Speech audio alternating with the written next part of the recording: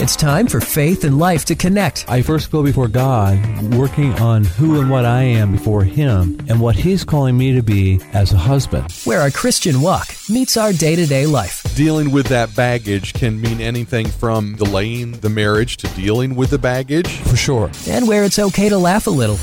Meaningless days I look at. I'm looking at meaningless days and live happily with the woman you love, and I'm trying to figure out how they wind up in the same set. We're not saying that the marriage is meaningless. Heaven forbid we say. Thank you for clarifying that. This is The Session with Tom Russell from Heritage Christian Counseling Ministries. What triggers your potential spouse? And that you guys both agree, yeah, they are triggers, and it is, as we grow, something we have to work through. But we're going to give each other grace and space to do that. It is time for Faith and Life to connect here on Rise FM and on the podcast network at risefmohio.com. I am Scott, here with Tom from Heritage Christian Counseling Ministries. Yes. And happy Pastor Appreciation Month. Yes, it is. So it's a time to honor your pastors, and we hope that you have come up with a plan of some sort to honor them, love on them, and let them know how much you care. That's right, because a lot of them are hurting. Absolutely. And there are a lot of things that we have done in Pastor Appreciation celebrations over the years. And today we're going to begin what we think is going to take a couple of weeks because, well, it's us. And we're going to be talking about Pastor Appreciation Month and some things from Focus on the Family. But before we dive into that, Tom, we dive into God's Word. Yeah, out of 1 Timothy 5:17, Paul writes, "The elders who direct the affairs of the church are worthy of double honor." That also may be double wages, too. Yeah, in some cases, yes. Especially those whose work is preaching and teaching. Leadership guru Peter Drucker made the observation that over the years he had made a career out of studying the most challenging management roles out there. And he said he is now convinced that the two most difficult jobs in the world are to be President of the United States and to be the leader of a church. That may be the first time I've ever heard those two put together. We might say some presidents make it more difficult than others. That'd be one way to put it safely, yes. Anyway, we better not go there now. Right. But he lumps being the leader of a church in with being president of the United States in terms of difficulty. A ref in a basketball game or a football game oftentimes can only be 50% right is really a good outcome for them because half the people are not going to like his decision.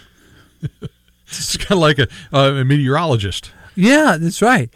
So, the likelihood as pastors are in that position too, where they know they're going to make some decisions.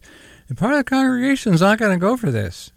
So what does that do to the pastor? How long can you put up with that? Exactly. Right. How long can they tolerate their family being treated poorly? Right. So we turn, Tom, to some information from Focus on the Family here, and I'd kind of like you to break this down and share with us your thoughts on this information as we go through it. Well, and Scott, so Focus on the Family would say pastors and their families live under incredible pressures. Their lives are played out in a fishbowl, with the entire congregation and community watching their every move. It's almost, and there might be a theme of this through this show, it's as if the pastor is looked at almost like Jesus, that their expectations are very similar. Well, how can a pastor lead a church in some of the congregation's mind if they don't have children that are showing that they're behaved and they're getting all great grades and they're prim and proper and doing all the right things, when it's also true that it's a fallen and damaged world for them, and God has given them a free will. So we can do all we can as parents. They may still rebel. And before you start throwing stones at the pastor's kids, you might want to take a look at your own. That's true. Oh, yeah. Did I say that out loud? I'm sorry. Oh, that was it was in my head. It didn't mean to come out, but it did. It slipped. And I didn't think about, Tom, the idea of not only they're living in a fishbowl from the congregation's perspective, right, but the world is watching. Right. Just waiting for a mistake. And to some degree, at Heritage, that fishbowl I kind of understand also. Because, if I'm going to teach about the family, if I'm going to teach about marriage, what's going on in my marriage? Right. And so I'm very thankful that Kathy keeps us on the straight and narrow. No. And you're very thankful you have golf courses you can go and get away. That's true. All right. So more from Focus on the Family, Tom. They are expected to have ideal families, to be perfect people, to always be available, to never be down, and to have all the answers we need to keep our own lives stable and moving forward. Like you said earlier, who's going to cast the first stone here? And so because the pastor cares and has a heart, why is it that they are expected to be perfect? They may be also the first people, Scott, that might say, yeah, I think I blew that. I think that didn't come out right. Well, okay, so is there grace? Aren't we thankful that we receive grace from our God? And there's mercy? Or are we going to be like the Pharisees and who's going to cast the first stone here? Well, I seem to remember Jesus when he was confronted with a woman caught in the act of adultery. And they said, the law says stone her. What do you think, Jesus? Yeah. He sat down and scribbled in the mud, and everybody left. Imagine that. Yeah. Mm-hmm. That's called grace.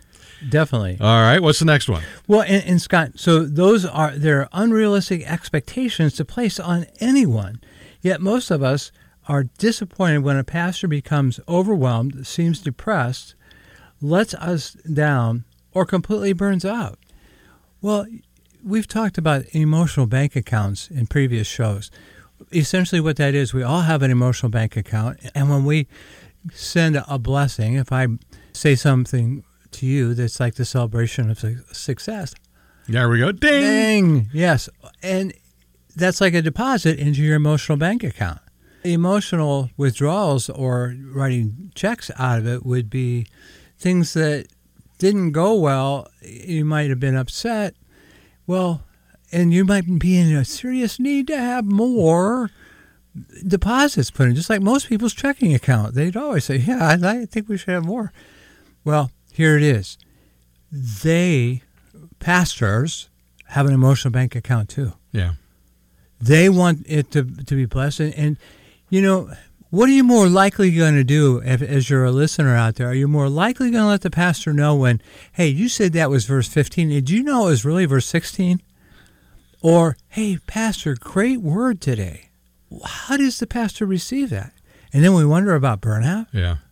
Now, you mentioned the idea of the emotional bank account. You know, we talk about that so often in marriage. Right. Where there's a give and take. There's usually a giver and a taker in a marriage. Well, think about this for a second. The pastor has a spouse, and they're dealing with that emotional bank account there in that relationship. Right. Then they also have the double relationship with the church. Right. And there's an emotional bank account going on there. So our pastors are double dipping on emotional bank accounts, and one cannot always feed the other, but one can certainly take from the other. Right. So which way do you want to go with the pastor? Do you want to help fill his emotional bank account? Or do you want to be the one who said, you said that was Mark and it was really John? Did you really? Is that the best you got? Yeah. And is that really that critically important? There's a similar example at the Y. I swim my laps 3 and sometimes 4 days a week. Well, there are people who let the lifeguards know it is cold in that pool. Or the opposite. That's way too warm. We cannot swim in it. Well, they know these people are coming and they cringe. They see them coming. Oh, man, it must not have been warm enough, or it was too warm. I make it a point to always say to them, boy, was the water nice today. Great temperature. Sometimes I think they get even with those who say it's way too cold. Well, they crank it up about 6 or 7 degrees more than what's normal. You could cook in there, Or the opposite's true. It's way too cold, so we'll go in and the pool will be like, I think some passive-aggressive stuff happening there. But anyway. Yeah. See, I can see that happening where I get in the pool every once in a while, too. And I think what I need to start doing is just walking by them on the way out. Hey, thanks for being here. Yeah. Because most of the time they're teenagers. Right. Mm-hmm. They're not even really adults yet. So right. and it's okay to say thank you for stuff like that. Do you realize what that means? That we're relying on a teenager to save our life and to drink if we can. Well, and I'm okay with that because I have been there at times when they are actually doing practice. Yeah. And they're pulling them off the bottom of the pool. Oh my gosh. So I am more than happy to let them do that. Yeah, and so let's not lose sight of the fact that in the lifeguard's eyes, you want to be one of the ones who blesses them, encourages them, deposits in their emotional bank account something positive or a negative. It's the same thing with the pastor. Exactly. So Focus has launched a new and online initiative, I guess you call it, a new website. Why don't you tell us a little bit about that? Yeah, and Scott, so it's the spirit of, in the spirit of Pastor Appreciation Month, Focus has launched the Focus Pastor, which is an online dashboard where church leaders can access libraries for free. There are proven tools that, as an example, designed to help them manage their churches more effectively. Might be a resource that you could share with your pastor. And a couple of key points on the website. There's a need for change in the perception of being a pastor to being positive. Right. It really ought to be. And so not only has Focus on the Family done that for pastors, they've also done that for counselors. You can call there and talk to the counselors just to, is what we say in the field, process a case that you're working on. Well, all confidentiality in place, talking about the dynamics of it and trying to understand where am I stuck with it or get a different perspective on it, to get encouragement from it. Focus is really reaching out to leaders. So you'll be able to find that website when you go to Focus on the Family and look through their resources. And there are a couple of things that perception of the pastor being a positive one. This right. individual is a role model in the community. Right. The pastor should be welcomed in schools to Yeah. talk to the kids, to talk to civic groups, to encourage each other and to encourage people. And there is one other key point I think the website tries to make.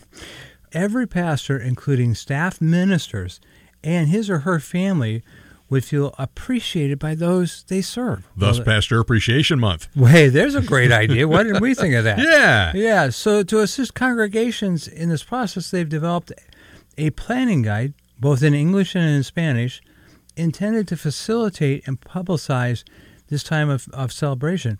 The whole Spanish thing is really great, and I think it's a growing thing that, as an example, Sunday I was in a local grocery store, and it was like there was more Spaniards and Spanish-speaking people in there than English, and I'm like, man, they're talking, and I don't have a clue what they're saying. Oh yeah, there is a growing movement of churches around my area that are Nepali, and all of these people from Nepal have emigrated to the U.S. and they've started making churches. Interesting. So my church has started a relationship with them, and they use our baptistry. They will come in and do special services there, and they'll do stuff like that. And it's just one more way that we kind of become a mission field of sorts, which is wonderful. Yeah. So yeah, it's the nice thing. That one of the things that you can do maybe is tie your church to another one. Help start a church of somebody that doesn't speak like you. Well, interesting. You know, and you never know what God may do with that. The last church I went to, I think they're actually changing to a multicultural church finally, because they're in a neighborhood now that's what it is. It's a multicultural neighborhood. Yeah, so instead of just trying to appealing to people like me, they're trying to appeal to people that don't speak English. And very good. Yeah. So let's talk. Let's go back and cycle back on something, Tom. And we have talked about this before, but it struck my mind as you're reading through these things, when the expectation is to have ideal families, perfect people, and always available. Oh yeah. What, you mean your son's got a soccer match? Well, I sprained my ankle. Right. Yeah. Let's talk for just a minute about the need for what you have advocated for with pastors in a sabbatical and what that looks like for the church and for the pastor. It's really important. It's basically paid time off, depending on the size of the church. That could anywhere be from a month to 2 or 3 months, maybe more in some of the bigger churches. It's about a time of regenerating their battery and recharging it and taking time to pray and focus on growing in the Word. And so that's a great strategy, Scott, so that they don't end up having burnout and leaving their position in the church. But, Tom, I only get 2 weeks of vacation a year. Shouldn't 2 weeks be enough for the pastor? Well, there was enough evidence here for the FMLA, family leave, that the law, I think we have to grant people giving them family leave time off for the employee. That's their version of a sabbatical. So see, I mean, it's still there. And so this is really not about you take a sabbatical and go down to Florida. You don't want to go there today. You may not want to be there for a couple more weeks. Yeah, you probably won't be able to get there anyway.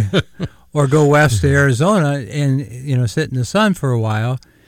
No, there might be something said, like there's a retreat, I've been told, in Kentucky, kind of up in the mountains where there's no Wi-Fi. Oh, please send me. Yes, do you realize what that means?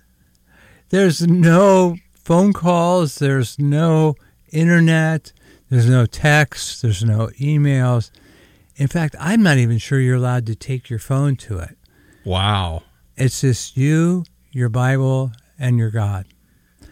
And so it's about time to relax. I recall back in 2017, Kathy and I had gone through a very difficult storm at Heritage, and I was also an elder at the time, and the elder team was looking at me going, he's not the Tom we remember. He's not quite right. Something's off.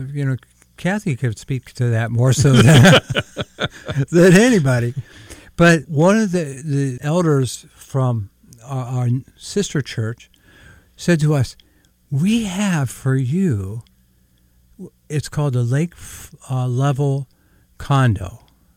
Well, it was on Lake Erie, if I'm thinking right, and is for pastors or leaders to go retreat in.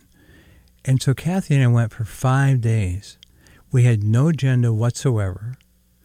And we just relaxed. I remember we would get up in the morning, we'd go for walks. Well, Kathy wanted to walk into town because there was this really super ice cream shop.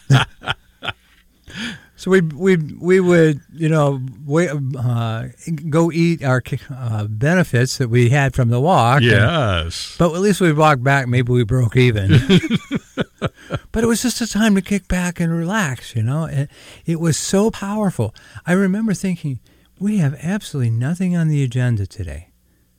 Just to talk about what we've been through and to pray, read the Word. It was just good stuff. I remember we took a book and we spent time in it. What would stop us from giving that to our pastor so he can have his battery charged and he can lead us?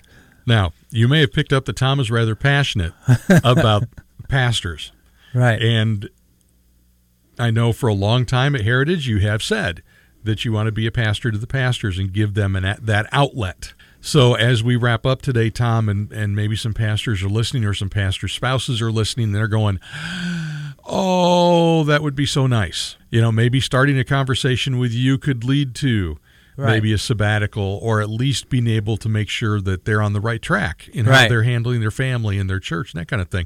How can they get hold of you to talk? Well, I can be reached at heritagechristiancounselingministries.com. And the most difficult part of a sabbatical is the last day when you know you have to go back to work the next day. Oh, I almost forgot a piece of housekeeping. Okay. We had mentioned, a good 3 or 4 weeks ago now, that we were going to produce a bonus episode of the session. That session has been produced and is now on the podcast network at risefmohio.com. It is the unfiltered version of Scott and Tom talking about the need to put prayer back in schools. Fantastic. It is a little bit longer, a little more in depth, and a little more opinionated, but not crude, just more opinionated. And it is on the podcast network. You'll see bonus episode. You'll be able to take a listen to that, and you can let us know what you think. Thanks for joining us today for the session.